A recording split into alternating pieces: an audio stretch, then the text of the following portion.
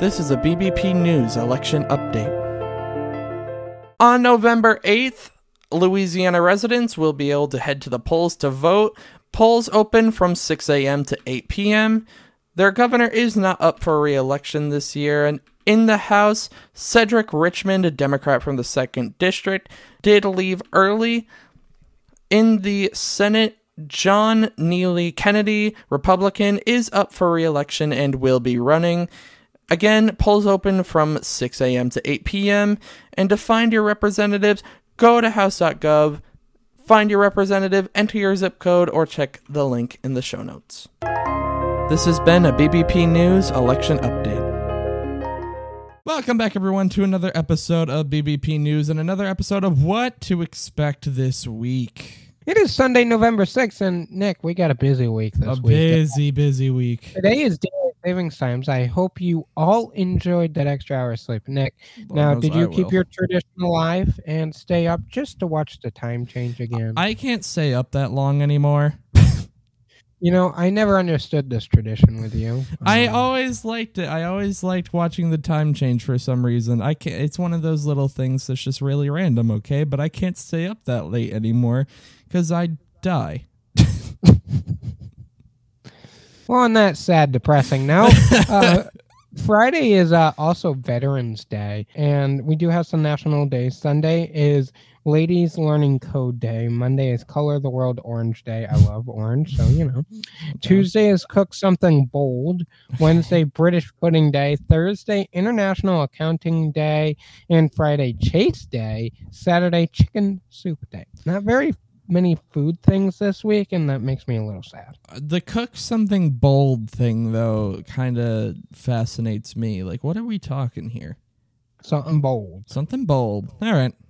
In politics this week, the House is still in recess, but the Senate is in session for Wednesday and Thursday. For President Biden's schedule this week, we have a lot to talk about. So today he will travel to Westchester County, New York, to take part in a political event with Governor Kathy Hochul.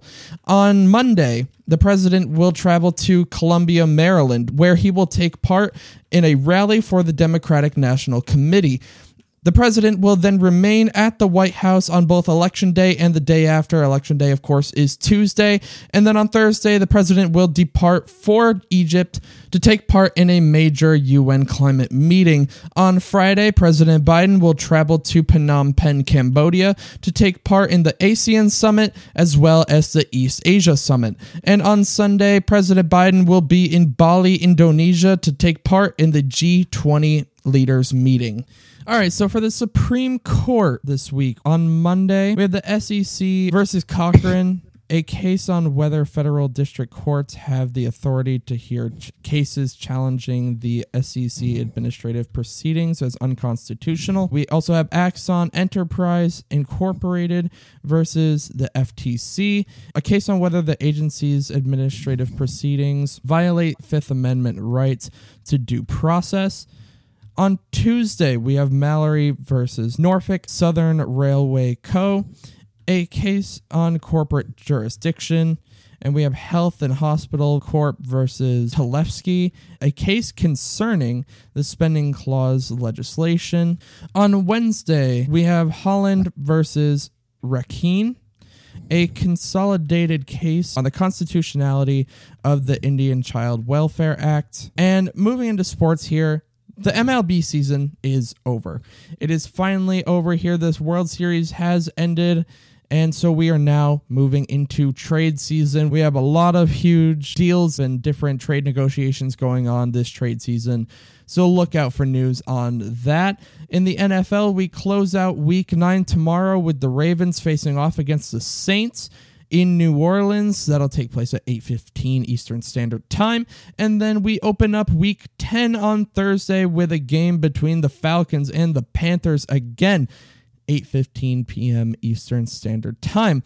And also worth mentioning here in the sports is that there will be no Eye on the Ball show on Tuesday this week with all of the election hype going on and all of the news that'll be coming out that night. Eye on the Ball will be delayed. Expect maybe a small little show, an abbreviated show on Thursday, but that's not quite a guarantee at this time. but look out for that. Now, moving into miscellaneous stories for the week. On Tuesday, former President Trump is expected to make an announcement, and it should be noted that that is on election night. And then stories we are keeping our eye on, of course, we have the student loan forgiveness legal battles, as well as the midterm elections. As Nick said, there will be no eye on the ball on Tuesday because of the election, but more information on that coming up tomorrow morning. But until then, everybody, enjoy the rest of your weekend. Bye, guys.